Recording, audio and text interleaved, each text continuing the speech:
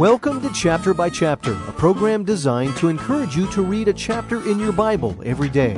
And here with a summary of today's chapter is Sandy Adams.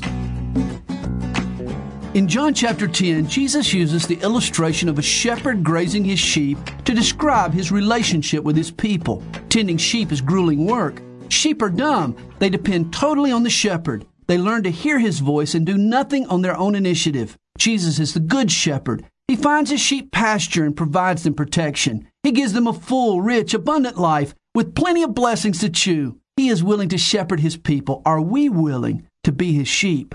The hireling, on the other hand, could care less about the flock. The flock belongs to someone else. He's only out to make a buck. If he finds himself in danger, he'll sacrifice the sheep to save his skin. Jesus laid down his life to save the sheep. It was the shepherd, not the sheep, who got sheared. Jesus wearied of the Jews' selective listening. Finally, he tells them to read his lips. He makes it as plain as possible.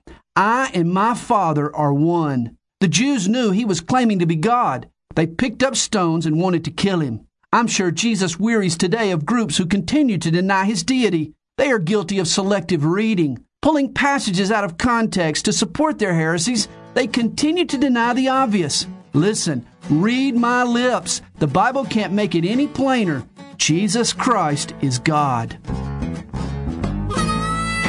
Chapter by Chapter is the radio ministry of Calvary Chapel, Stone Mountain, Georgia, and its pastor, Sandy Adams. If you would like a cassette of a complete study of today's chapter, contact us toll-free at 8777-BY-CHAP. That's 8777-BY-CHAP. Or on the web, where you can listen again to today's chapter at calvarychapelstonemountain.com. Thanks for listening.